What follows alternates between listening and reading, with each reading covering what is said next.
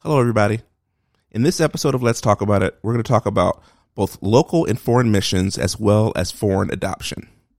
We want to put out this disclaimer because this is not about all people who do international missions and all people who do foreign adoptions. There are people that do these things with good hearts, with good intentions, and with their hearts and minds open. But we are talking about a small subset of people that do these things with the wrong motives. We just want to make that clear before you guys listen to this episode. Thank you all for listening. In this week's episode of Let's Talk About It, we'll start off by discussing the HBO Max documentary, Savior Complex, which attempts to answer the question, is Renee Bach a murderer? We'll try to tackle this question and more.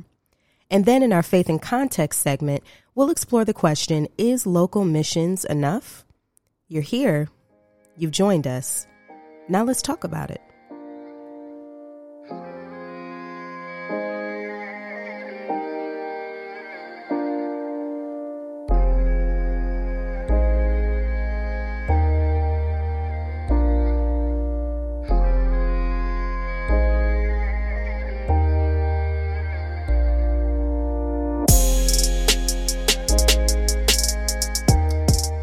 Well, hello there. Yo. It's that time again. It's the most wonderful time of the month. Let's talk about it.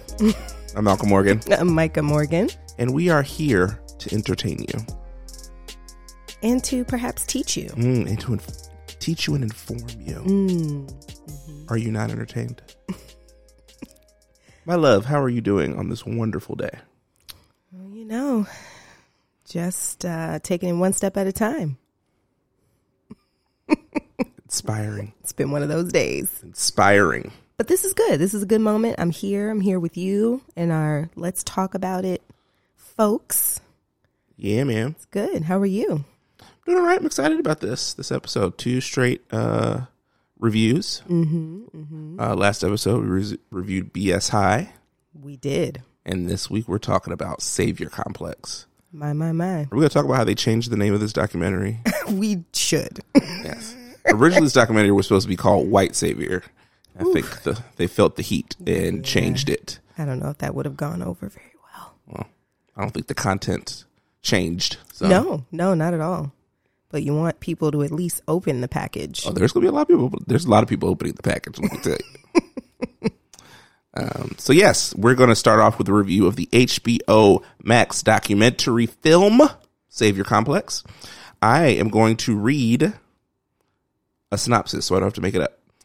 Good move. Savior Complex chronicles the controversial story surrounding Renee Bach, a young American missionary who felt called by God to set up a charity for malnourished children in, Lord help me, Jinja, Uganda. Yep. But years later, shocking allegations arose that Renee was treating the sick children herself without medical qualifications. Detailing Renee's divisive journey, the series addresses the wider questions around white saviorism and the ethics of foreign work done in the name of humanitarian and religious ideals. Well read. Thank you. I am able to read. Oh, no one was questioning if you were. So, Renee Bach, American. I feel weird. Like, I feel like missionary is like a thing. I just feel like this person wanted to do missions.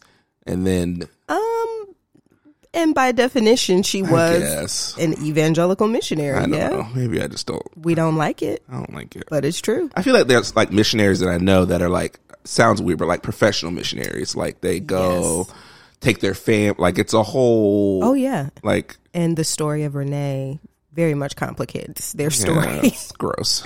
So the name of her organization was Serving His Children. And Renee started out, you know, as a young woman in an evangelical church, and the way she explains it, she says that she literally heard the voice of God telling her that she needed to go to Uganda.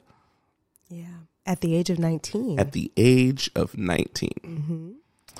And so she goes there and starts kind of working with, I think she was there with like a group of kind of young people in her age group that went and worked in various little areas, orphanages, other organizations. And then it's, well, one of the things, at least that I don't fully remember from the documentary, but she bought a house at one point because she was going to stay in Uganda.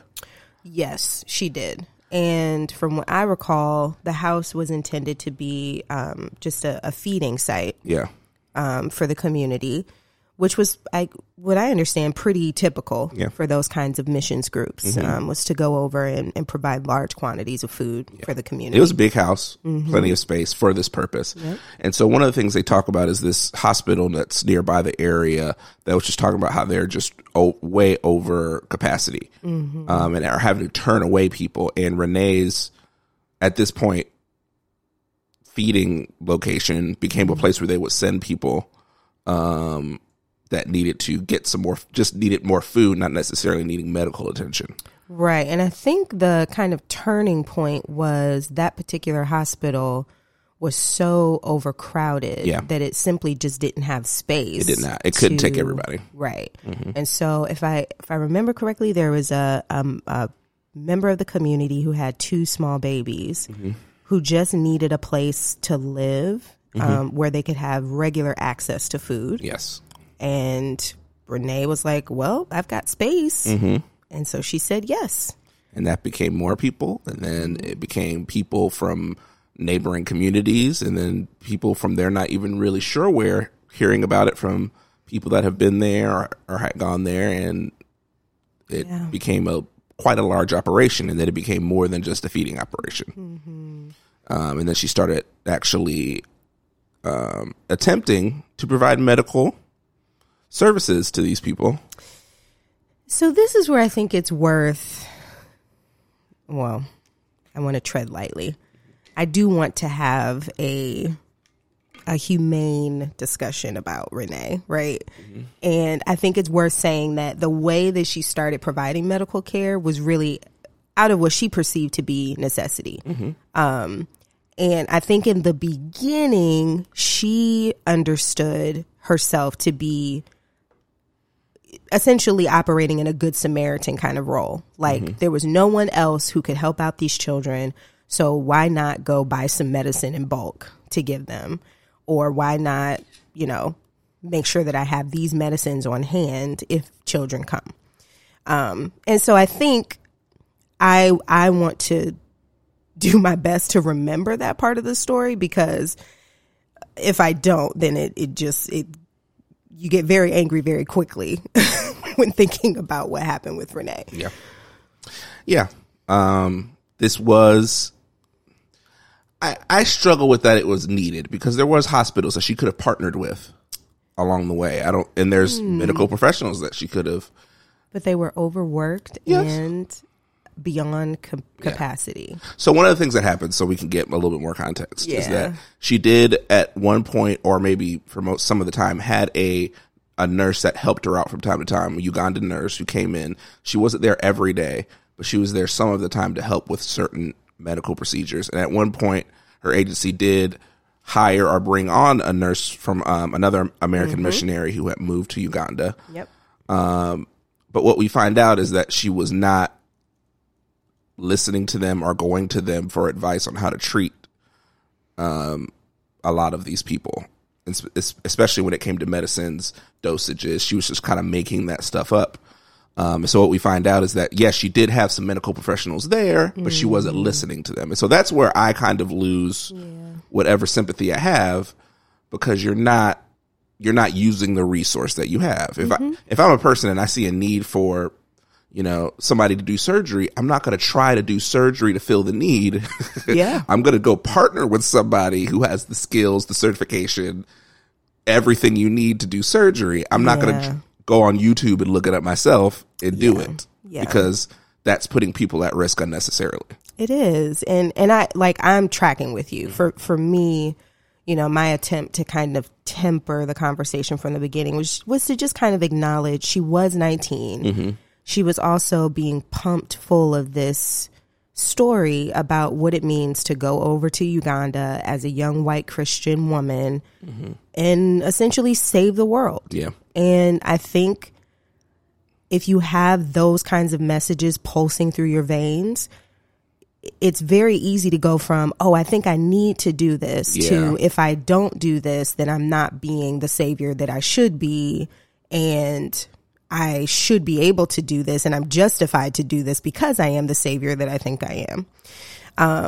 And so what you're describing is where it gets really hard to watch, because she wasn't just not listening to the medical professionals, but she was kind of arrogantly talking down to them. Yeah. And these were people who had gone to school for years to get their degree, and she had gone to a 2-week class on emergency first aid. Yeah. Yeah. I think that's where one of the quotes that they bring up is the God doesn't call the qualified, he qualifies the called. Yep. That's the one. And that's all well and good in certain circumstances. But you are still not qualified. God may have called you to help people in Uganda. You are still not qualified to do medical procedures and medical practices on people, essentially experimenting on people, because you don't know. Yeah.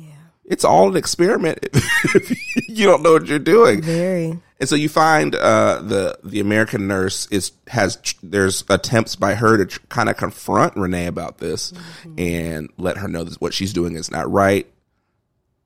We need more help, and you need to listen to the people that you have here to help you. Yeah. And Renee kind of rebuffs it, and we actually see some video evidence of her kind of dictating to doctors that are on site with them what they need to be doing. And that's kind of like another way that white saviorism manifests itself, is that it will even make a person reject professional opinion, not even opinion, but professional advice and expertise, because you feel like you are God's gift to whatever the situation is. Yeah. Yeah.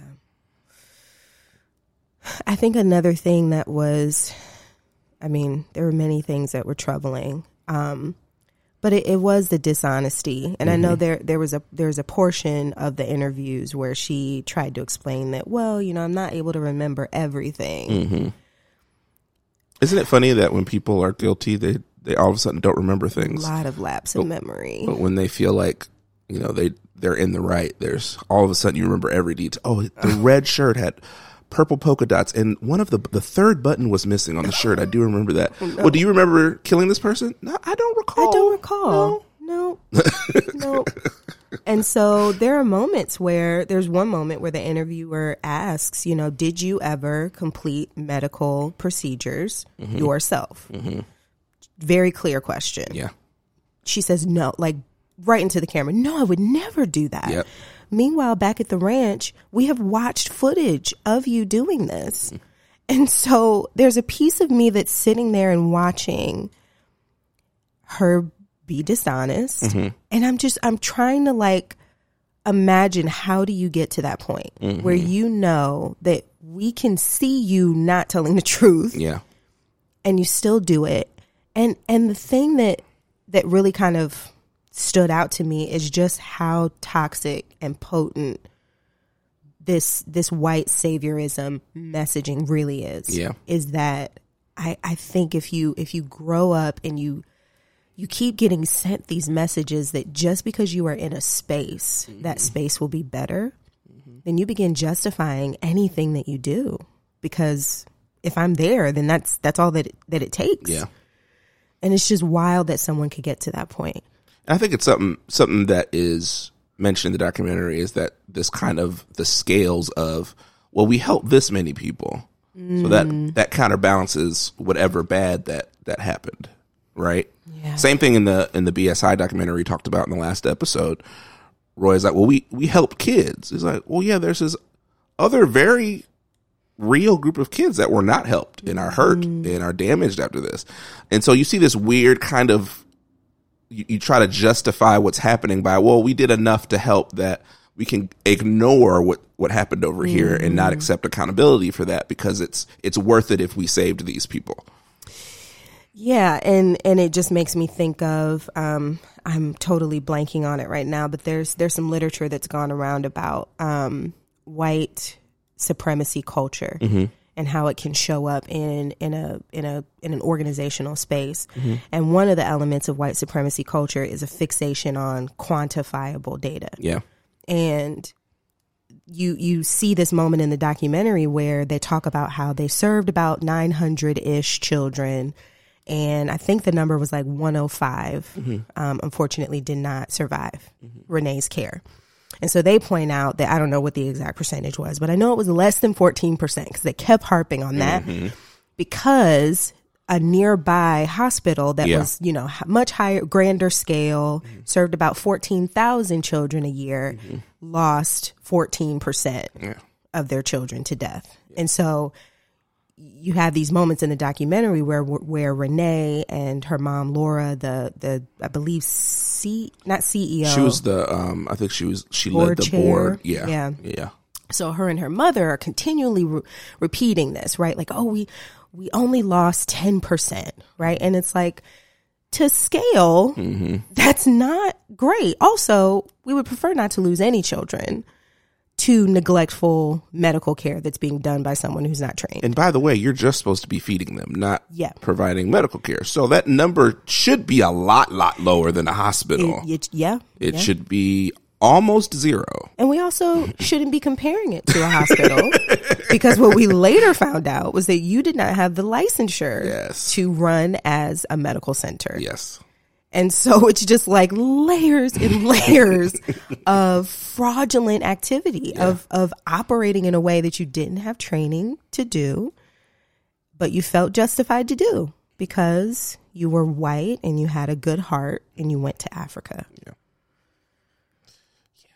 So we kind of fast forward through the American nurse leaves the agency and sends a letter to Renee's board kind of explaining what's happening here, and you guys need to step in because I've tried, other people here have tried, and nothing's happening.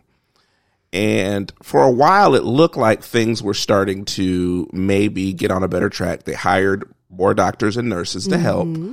But those doctors and nurses are either being usurped or just outright ignored. Yep.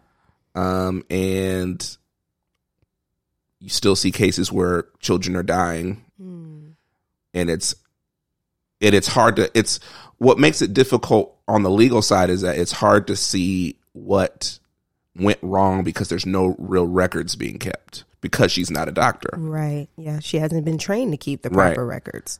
She's kind of making up dosages as she goes. She doesn't really have a treatment plan. She's just kind of treating symptoms as she goes. And so what makes it difficult from a legal perspective is that there's no records and there's really no oversight of her in this agency that she's working with. Yeah. And so the question becomes, there's a moment in the documentary where all of this has been considered and the interviewer asks this American nurse, is Renee Bach a murderer? So what do you think? It's a complicated question. I think obviously murder, particularly in America, brings up images of people with knives and guns actively going out and hunting down people, for lack of better wording. I think from a strict legal definition of the word murder, which is an intentional, premeditated, unlawful killing of a person, she's not a murderer. No, yeah, that's true. It's hard. It's impossible to prove that based on what we know in the documentary. She is definitely, to me, she's definitely responsible for the deaths of a lot of children, and her negligence in administering medical procedures and medical care without any oversight and without any training definitely makes her culpable for the killing of these people. But from a legal perspective, it's very, very difficult to say that she's a murderer. Yeah. But from a moral perspective, right? Like, I think what was really hard to watch is the amount of time that passed. I want to say, was it like 6 or 7 years total? A while. And so if you think about how many opportunities she had to look at herself and be like, oh, I actually haven't been trained to do any of this. I should stop.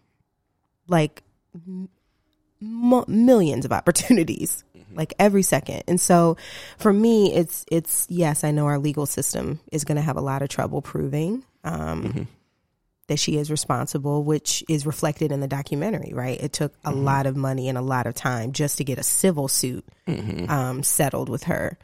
But it's just, like watching her act this fraudulently and, result in that many deaths is really hard to watch. Yeah. The lack of accountability is the scary part and what makes the story even sadder. Yeah. From a political perspective, Uganda, even if they believe that Renee was negligent and was doing these things wrong, they're a very impoverished country with a high rate of orphans.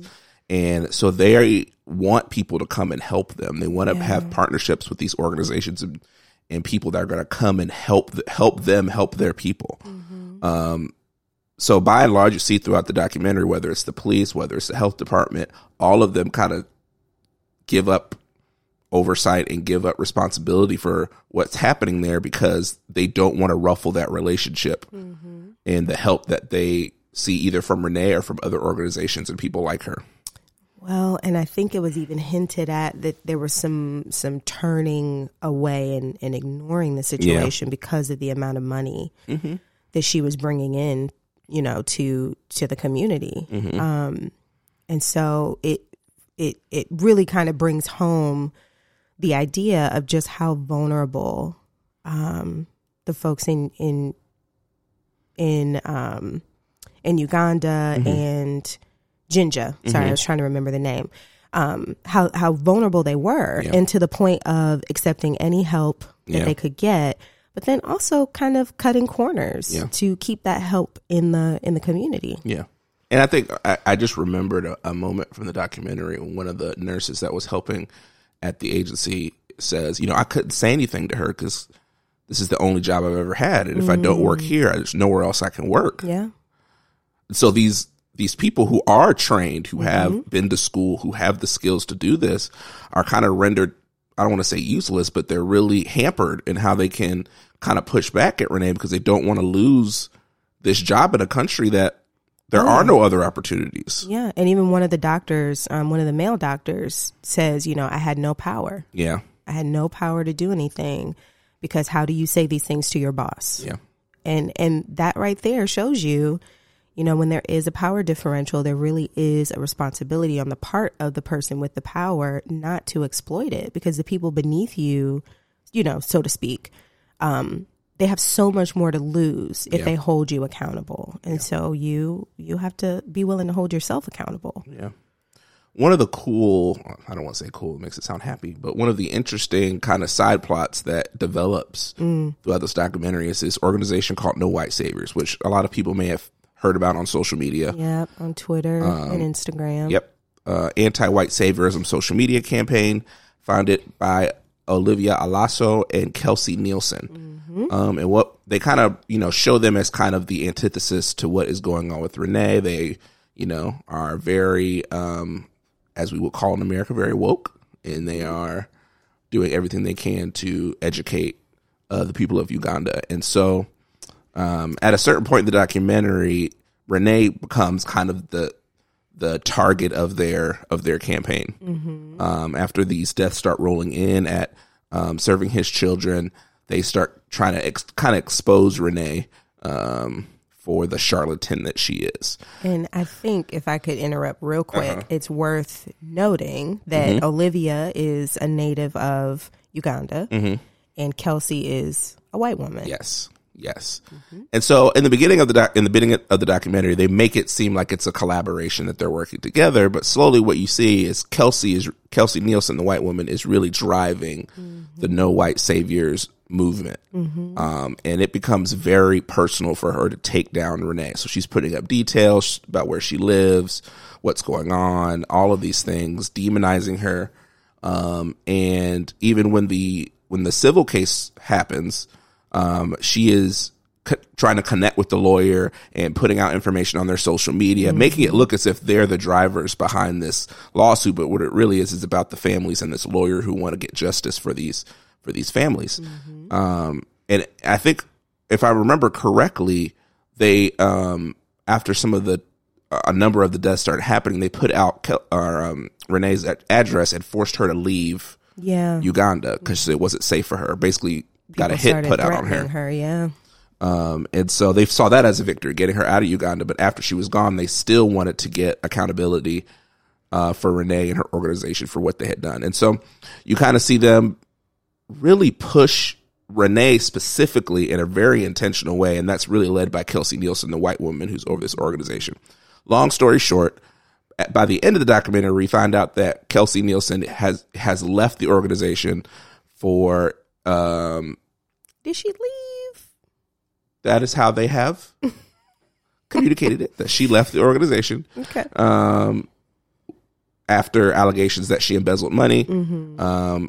Apparently the organization was registered as a nonprofit in America, and she was able to control the bank accounts and did not give them access to the bank accounts, and was taking money from there, and as well was abusive to some of the staff that were a part of No White Saviors. And so we see in this organization that we believe is fighting the good fight is actually driven by one of these white saviors. Yeah.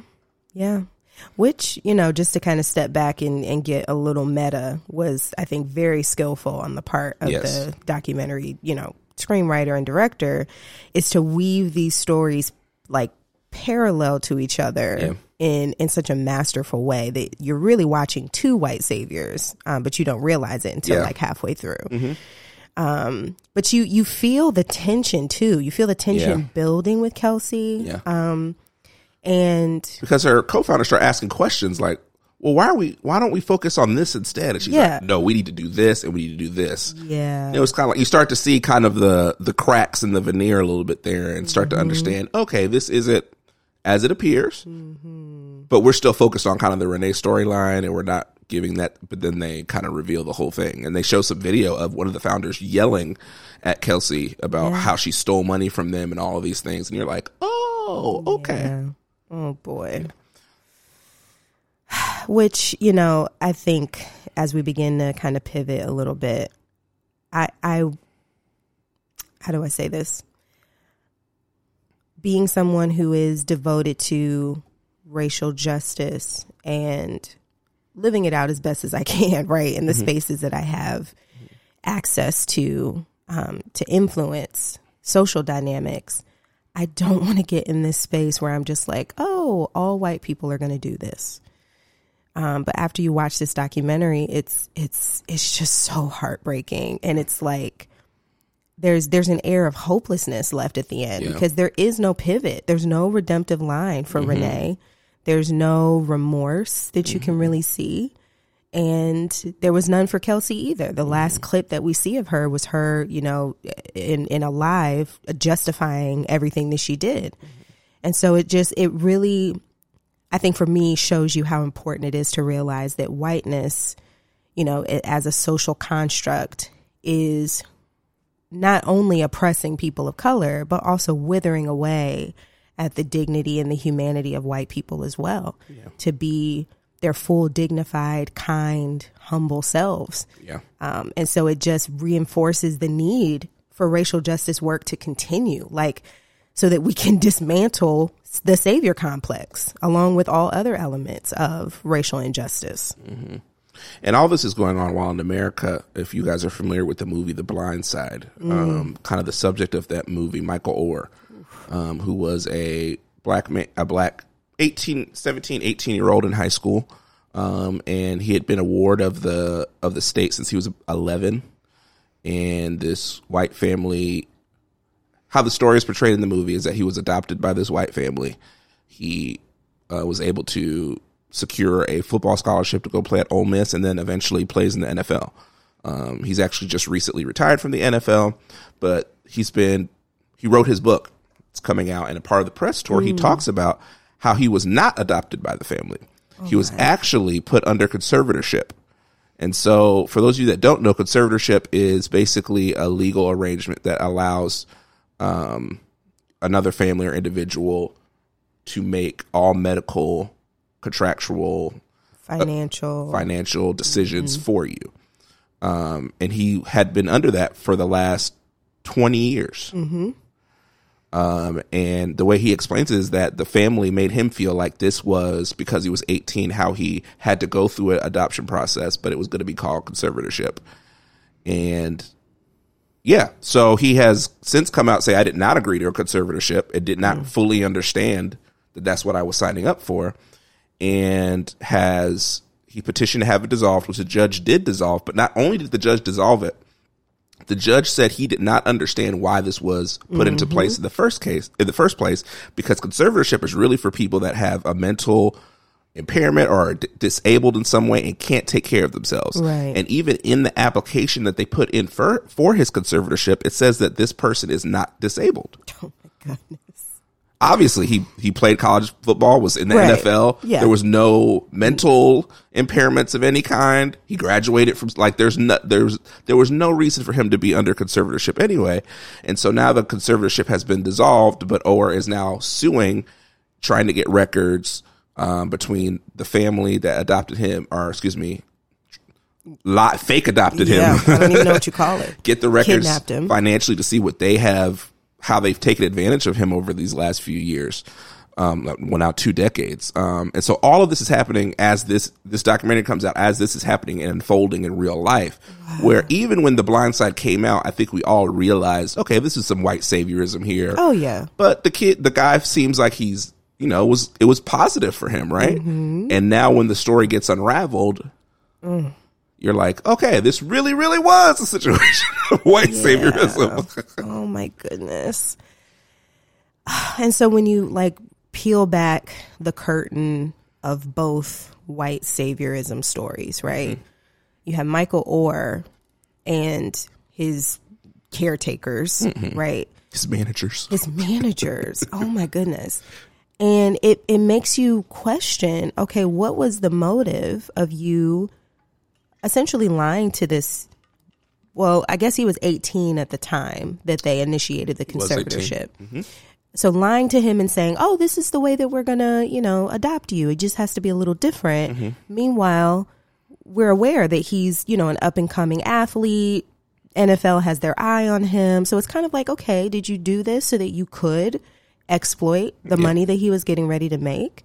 And then on the other side, it makes me wonder for Renee, when you continue to stay in Uganda, knowing that you didn't have the skills or the expertise to do what you were doing, did you do it to exploit the feeling of being glorified? Yeah. Of being, the savior of this area? And so it really shows you on both sides or through both stories that the savior complex really is exploitative in nature. Yeah. It's to get something from whomever you are masquerading as the savior of, whether it's to get glory or to get money, whatever it is, it's not selfless. Yeah.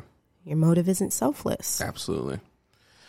So in short, see the documentary. It's eye-opening. It's sad. Yeah. But I think it's a necessary story, and it will, I think, hopefully it helps us examine our motives, whether you're white, black, whatever, but understanding the motives why we do things and not trying to mask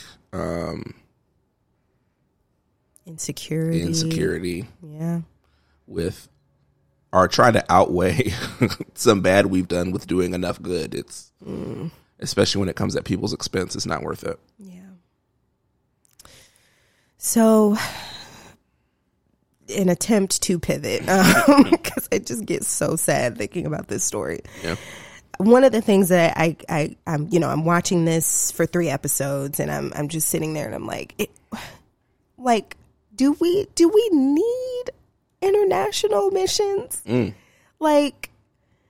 All of this could have been avoided if Renee had just stayed home and gone to school for education or something and did another thing, right? And so I wanted to kind of talk about just this question, is local missions enough? Is it enough for you to identify a need close by and to use your talent, your resources, and your time to serve toward that end? And so I guess my first kind of sub question that I started thinking about as I'm pondering this is, how do we end up getting to the point where in so many white evangelical Christian spaces, there was this fixation on international missions. And there's still quite a bit of that going on now. And like you said earlier, it's a lot of it is being done well, right? But there really was a time in like the early 2000s where it was really a fixation, I think. Yeah. And so when you kind of think of what you know of like the history of the white evangelical church, what would you say has kind of motivated this like fixation on like we need to go out as far as we can to do missions? I mean, it's really rooted in colonialism, and you look at United States or other countries, whether it's Great Britain or wherever, going to other countries and trying to civilize people. Even here, if you look at what happened to Native Americans, it was all about civilizing people, making them conform to the Euro aesthetic, and then culturally the norms of Europe, and then the religious customs, aka Christianity, right? And so that was always a big push you saw in colonialism. We want to bring the gospel to these heathen people, and manifest destiny. And here we are now in 2023, where now it's a multi-million-dollar industry, where you have these huge, large conglomerates and organizations that are just creating a pipeline of people that are going to these countries and doing this work. And it's always been a tricky thing to process, because in the front of my mind, I'm like, yeah, they're doing, God's work. God wants us to go into the nations. But then you're like, but I'm also just so wary of people's motivations for why they're doing this. What perspective are they coming to?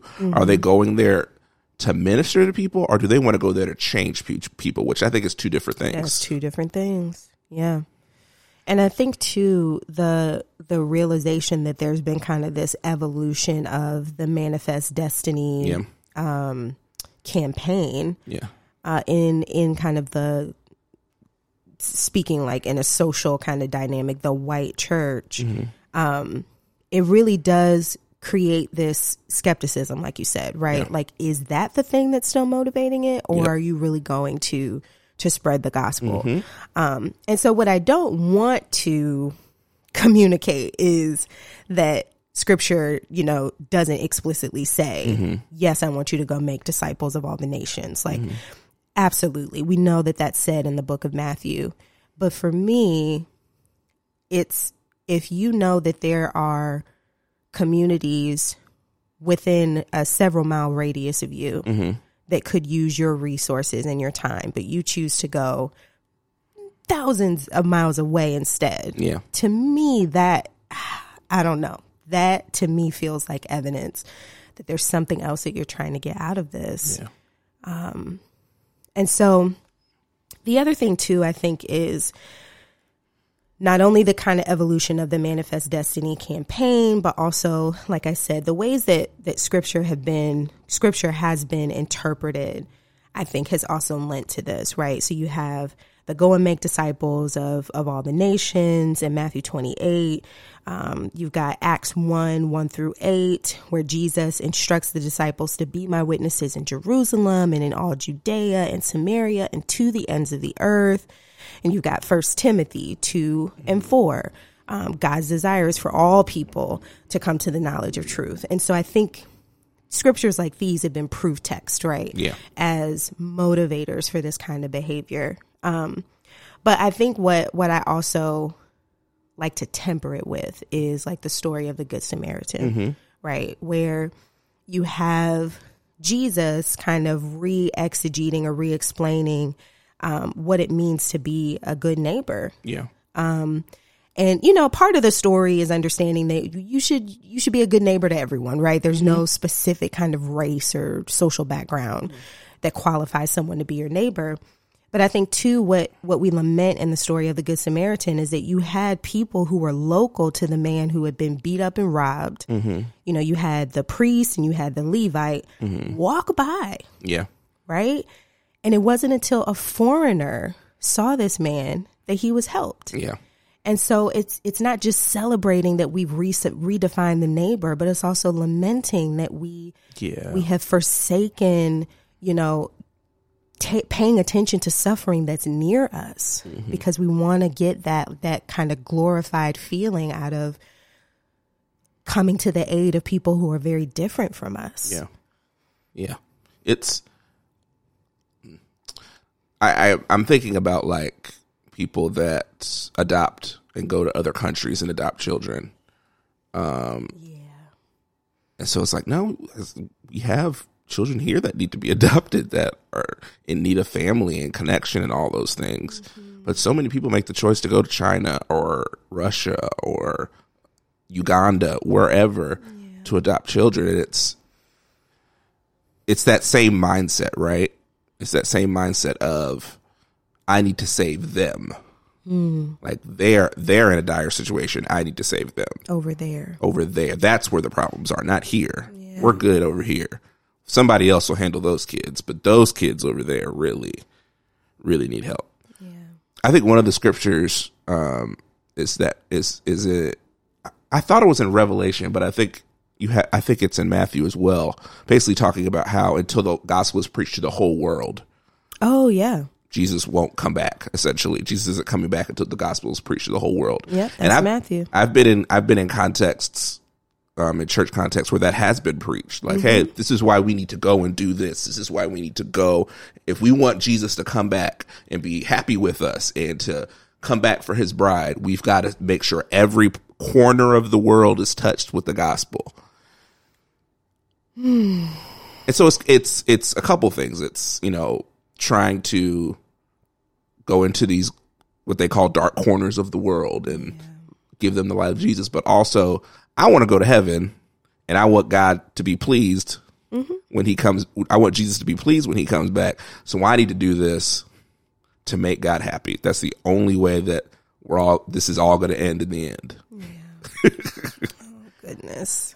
And so it's fear. It's the same thing we use with the imagery we use about hell to get people to come to the altar and get prayer. Do you want to go to hell? Well, then come down and accept Jesus. It's the same. It's the same thing that we're preaching people, but now we've attached mission work and missional efforts to that and put pressure on people and made them feel like if they're not, I mean, we've met people and have done ministry with people who, if they didn't feel like they were in the dirt of the dirt, if they didn't feel like they were in the darkest, in the trenches, that's the word I was looking for, the trenches, they didn't feel like they were doing real ministry. And it's like, no, there's ministry everywhere.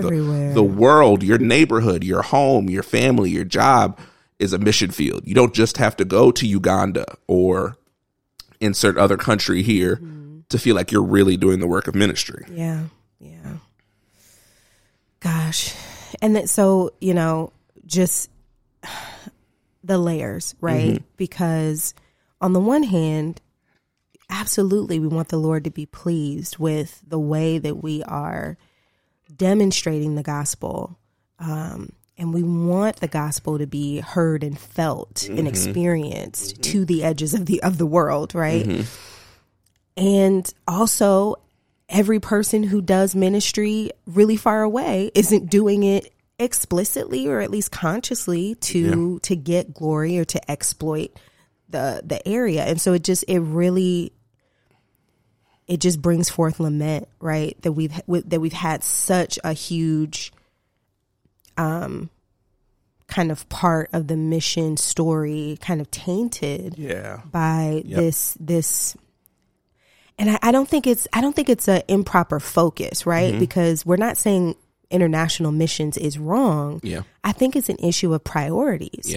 I think if we're constantly kind of saying like, no, this is the best thing that we should do, is to go as far away as possible and to do the hardest work possible. And it's like you end up neglecting so much that could be done to bring forth God's character and to show what the gospel is here near you. It almost makes me wonder, as God sees that happening, like, are we really hastening Jesus's return? Because while you're neglecting what's near you, like, you know what I mean? Like, you're not really tipping the scale. Made an idol out of it. Yeah. We've made an idol out of it, out of going to the nations and being international churches and, opening orphanages and doing all of these things overseas. Yeah. We've made an idol out of it. It's the same, it's the same concept when you think about people that are in ministry but neglect their own family to do that. Yeah. Well, God's called me to do this. Yeah, he also called you to your family. Your family also First needs to you. your family. Yes, your family is your first ministry. Yeah. And if you neglect that to do ministry where there's preaching, teaching, singing, whatever, you're not doing it. You're not doing anyone any good. That doesn't balance it out. Yeah. Yeah. You've got a deficit here at home. Yeah. And you tip the scale 2 points over, like if we're thinking of a point system. Okay, I'm down one in the family, but I'm up two in ministry. So yay, you gained a point. Right. And it's like, yeah, people have good intentions. Everyone is motivated by fear. Yeah. That's the reality. And so I'm just, for me, as I kind of pivot to think about like, what do I want to take away? Lord have mercy. From, the Savior Complex documentary, from exploring, is local missions enough? I think it's really an invitation to make sure that I don't become desensitized to the human desire to be glorified. Yeah. I think when we really take Genesis chapter 3 for what it is, it's an exploration of the propensity for sin that we all have within us. It's not just white people, but everyone wants to feel glorified. Everyone kind of wants to be worshiped. And so it's really important to check for that. Like, am I feeding that twisted desire in this situation? But then secondly, like making sure that I'm willing to focus first on the suffering around me and tending to that first before I go to such great lengths and into such great distances to address suffering elsewhere. Yeah. I think another thing to take away from it is, if there's work, if there's a need somewhere, if there's a deficit in a community, it's okay to partner with somebody else that does the work. I would even encourage it. That's very important. God may have called you to a place to do ministry, but he's called you to work within the capacities and the abilities that you have. And so don't feel like you are robbing God or that you are dishonoring God by partnering with others who are also doing the work. Whether it's you financially supporting another organization or whether it's you literally partnering and having somebody else do a different part of the job that they're more certified and trained in. It's okay. Your witness is not any weaker because of that. You know what, though? I'm going to be big and bold and I will raise you. I would say that it's actually the better version of service to do it in community and in collaboration, because even God themselves works in community, in the Trinity. And so honestly, this fixation on like, I'm going to go do this thing and I'm going to do it by myself, that really feels a little it's not really what God is demonstrating for us. So I would take what you said a step further and say, seek that as your ideal. Yeah. Well, as you guys know, we like to end our episodes by saying this is not the end of the conversation. We love to hear what you guys think about this documentary, what you think about local missions, and even maybe some of your stories about how, whether you went and did missions or you wanted to do missions, what was God saying to you? Maybe did you feel convicted about some of the things that you thought and believed about yourself in that process? We'd love to hear about it. Use the hashtag #TalkAboutItPod. That's #TalkAboutItPod. And connect with us on social media. We'd love to hear more about it. I am at Malcolm DOT Media on Instagram and Threads. Micah, where can people find you? You can find me on Instagram at j.marie.morgan and on Threads sometimes at the same handle. Once again, we love that you guys are interacting with this content, sharing it, listening to it, giving us your feedback on it. It means a lot that you guys take time out of your regular diets of podcasts and television shows and movies to listen to what this wonderful little couple has to say about so many things. Is that it? I think that's it. That's it? That's the thing that we did. Well, this has been another sad and depressing episode of Let's Talk About It.